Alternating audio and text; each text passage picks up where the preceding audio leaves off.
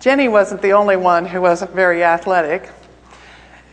When I would go out to speak places, she'd say to me, "Laura, what's your biggest fear?" And I would say, "Jenny, you know what it is. It's the stairs. The stairs up to the platform." And she would say, "I know what you mean. I know what you mean." I said, "Just pray me up on the platform without falling on my face." Everybody needs a friend who will pray that you won't fall on your face, figuratively and literally.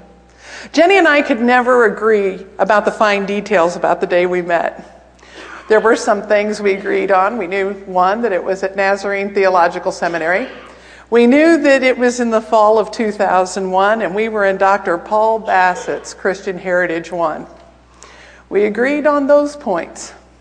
Back in those days at the seminary, there weren't as many women there as there are now. And so we had a tendency that when you would walk into a classroom, you would search for another woman. And there was Jenny.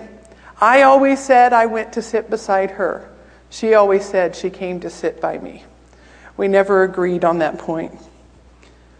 But whatever it was, whoever was right, it was the beginning of a very sacred friendship. It's a kind of friendship that so many don't ever have the chance to participate in. A friendship that's based on the love of God and the love for one another. We had things in common. We weren't the traditional age of the students. We had children. We were women. She was much more brilliant than I would ever be. And so I found that very helpful. But as many of you know, Jenny graduated from NTS in 2004. And then she promptly moved to Monroeville, Indiana, to pastor her first church. And that was the trip to remember. Bob and I were talking about this just the other day. You see, because Steve and I and our son Thomas came along to help him move. And after a couple of days of loading a truck, and it was rainy and yucky, you guys remember, we take off with a moving van, 2 cars, another van pulling a trailer, 4 adults, 7 kids, and 1 dog. The dog was ours.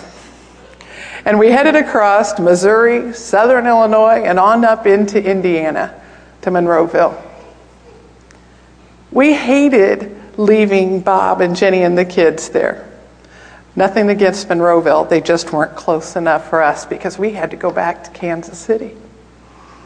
But we knew in our hearts that it was just a temporary separation. We were praying at that time that we too would be called back to Indiana, that we would have the opportunity to serve together somewhere in close proximity. And that came true in July of 2005. I graduated in 2005, and then in July, the very beginning of July, we moved back here. We were living here in Fort Wayne, actually, at the time when we got the phone call that Jenny was in the hospital, that it looked like the news she was going to get wasn't going to be very good. And could we come? We saw God in the timing. We were grateful to be here. That was the beginning of the journey that's brought us to this place today. When Jenny was first diagnosed, we were told that she'd have to be transferred down to Indianapolis for surgery. And it really just felt like we were standing on the edge of a precipice. We didn't know where it was going to end. Things were moving so much faster than we could process them, and it was all happening right then. The night before we left to go to Indy, Jenny asked Bob to bring the kids up to the hospital. I sat over in the corner, and Bob brought in all the kids, and they stood around Jenny's bed. I think the older ones realized the gravity of the situation. The younger ones were just fascinated by the amazing things that Mom's bed could do. More than once, I heard her say, "Samuel, don't press that button."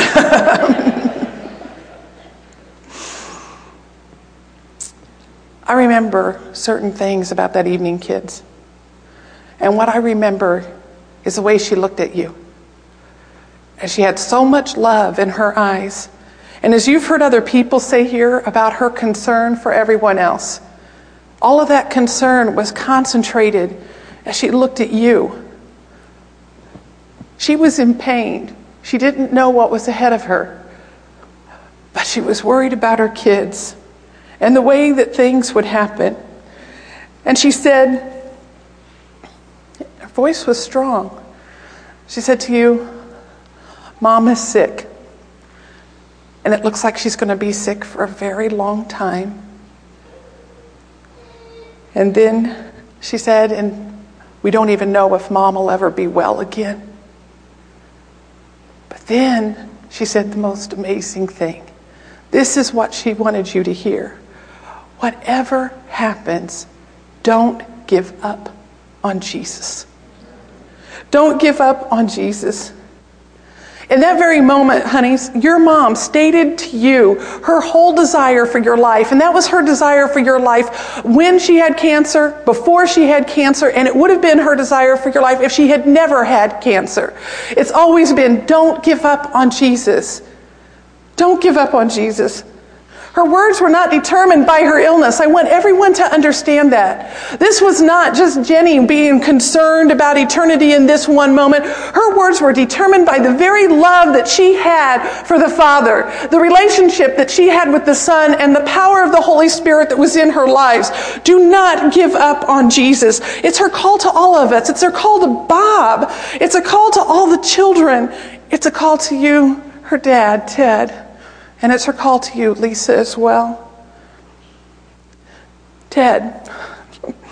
And I'm going to impress some people here because you heard them out there. They didn't think I could do your names, remember? So Ted and Mark, Daniel and Peter, Samuel and Deborah. To all of the family and friends and people whose lives she has touched, that is her call for all of us today.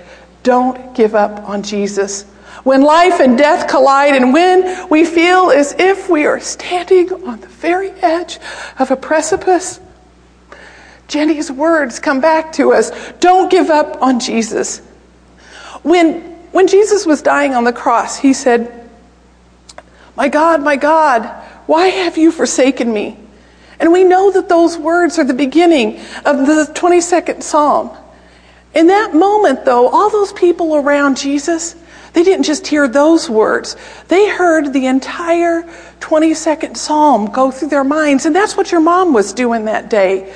That's what she was doing 4 years ago. She was not just giving you guys and all of us there and all of us here today some kind of simple phrase that had fit on a coffee cup. She was speaking about the entirety of the very character of God. She was telling us so much more, that the creator of the universe, of all things seen and unseen, an omnipresent God who is love, and as such provides us with an ever-present love, a love which is in a constant state of anticipation for our response to it.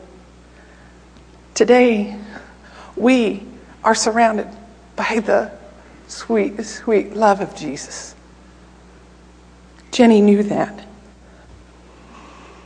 Even when our hearts are broken, we're surrounded by his love. It is the love that redeems us from all sin. It is love that has canceled the power of death. Jenny knew that God's love for all of us was the one indestructible power in the universe. It is a love which is the deepest truth of the cosmos, a love which embraces suffering and leads into what is to make us more Christ-like.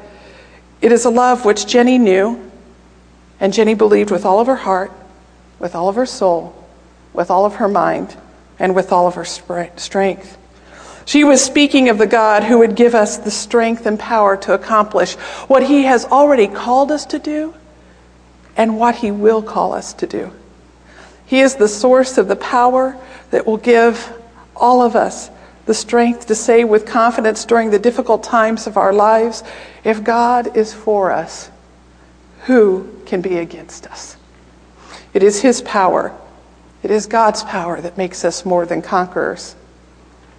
She was speaking of a God who is ever at the side of the Father, interceding for each of you. The Son who is bringing your needs before the Father right now. So right now, Bob, Jesus is speaking your name to the Father. Right now, Ted, Jesus is speaking your name to the Father. Right now, Mark, Jesus is speaking your name to the Father. It's the same for Daniel and Peter and Samuel and Deborah. Right now, all of our names are being lifted up to the Father by the Son. That's what your mom knew when she was saying to us, don't give up on Jesus. But we have to be very careful here as well. We must not romanticize Jenny's suffering, to spend time forever dissecting it into smaller and smaller pieces so that we could try to find some quick, simple answer, some quick, simple, easy way to answer the question why. You saw her suffering, kids. Bob, Ted, you saw it. She suffered. You saw the nights of physical pain, the days of physical pain. You saw feelings of frustration come up as the limitations increased. Her suffering was not the result of the personal sin in her life. She did nothing to deserve this suffering, and you did nothing to deserve the suffering that you are feeling today. Your mom knew that this would be hard, that her illness would be hard, that the journey would be hard, and that her death would be hard. But she also knew of the sustaining grace of God, the grace which holds us in his victorious and righteous right hand, the grace that would allow all of us to say that neither death nor life, neither angels nor demons, neither the present nor the future, nor any powers, neither height nor depth, nor anything else in all creation will be able to separate us from the love of God that is Christ Jesus our Lord. The sustaining power, the sustaining grace of God can only be seen when pain is allowed to be pain, when weakness is allowed to be weakness, and when our thorns cannot be explained away. That's when we realize that we are relying on the sustaining grace of God. And even while we do not seek suffering, we all know today that it will come. And we must recognize not only the existence of suffering in the third person, such as he suffers or she suffers, but we must be prepared for and acknowledge suffering in the first person. I suffer.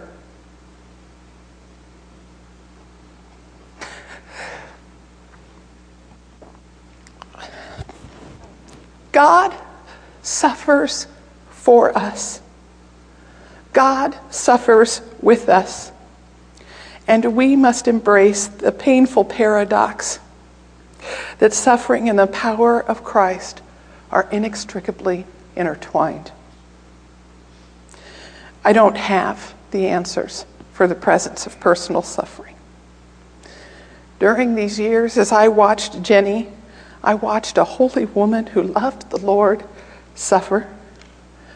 And I had illustrated for me very clearly that suffering is not always the result of personal sin, and that admitting your dependency upon others for the basic needs of your life is not sin.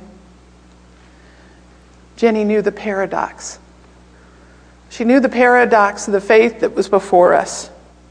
She knew the one on whom she could rely to carry her through the suffering and who would pour out his sustaining grace upon all of us. She knew this when she said to you that night, and to all of us in so many ways, don't give up on Jesus. Jenny was saying to all of us in those moments, and throughout her life, throughout her walk, she was saying to us, believe in God the Father Almighty, the maker of heaven and earth. Believe in Jesus Christ, his only Son. Believe in him as your Lord. This Jesus who was conceived by the Holy Spirit, who was born of the Virgin Mary, who suffered under Pontius Pilate, who was crucified, dead, and buried, and who descended into Hades. Believe that on the third day he rose again from the dead, and that he ascended into heaven, and now he sits at the right hand of God the Father Almighty, and from thence he shall come to judge the living and the dead. Believe in the Holy Spirit. Believe in the Church Universal. Believe in the communion of saints. Believe in the forgiveness of sins. Believe in the resurrection of the body and the life everlasting. That's what Jenny's saying to us when she says, don't give up on Jesus. We will miss Jenny. I've practiced saying, my friend is dead. And it doesn't come easily. But I've also practiced saying she is in the place where there is no more death, and where there is no more sorrow, and where there is no more pain, and where there is no more mourning. And the very hand that wiped away the tears from her face will reach down and wipe away the tears from ours. And that is comfort. We'll miss Jenny's smile. It could illuminate an entire room. We'll miss Jenny's intellect because she helped to guide our learning. We will miss how quickly she prayed. How quickly she prayed. It was never the last thing or the last resort. It was always the first thing. I will miss her prayers for me. We'll miss the gentle touch of her beautiful hands. We can miss all of those things and be okay. But we cannot miss what she said to us. Don't give up on Jesus. Amen.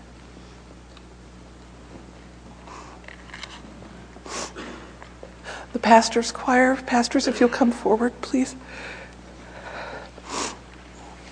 Pastors love to sing this song.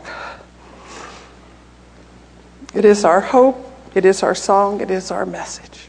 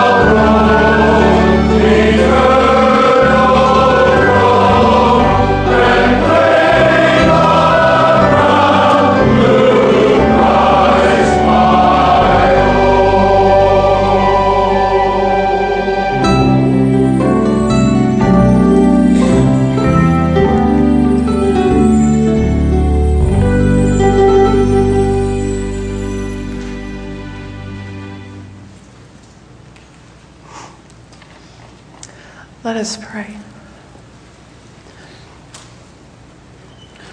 Father, you are the God of all comfort. You are our ever-present help in times of trouble. You are our joy. You are our confidence. You are our power and strength. We thank you for the life of Jenny Mitchell. We thank you that that life continues in your presence. And we thank you that one day we will all be reunited in that beautiful place where we will be in your glory and presence forever and ever, Lord. Lord, we pray your comfort upon Bob and the children and the family. Yes. Let that be our honest prayer for many, many days to come. We thank you for life eternal. We thank you for the saving grace and sustaining grace that you provide for us. In Jesus' name, amen.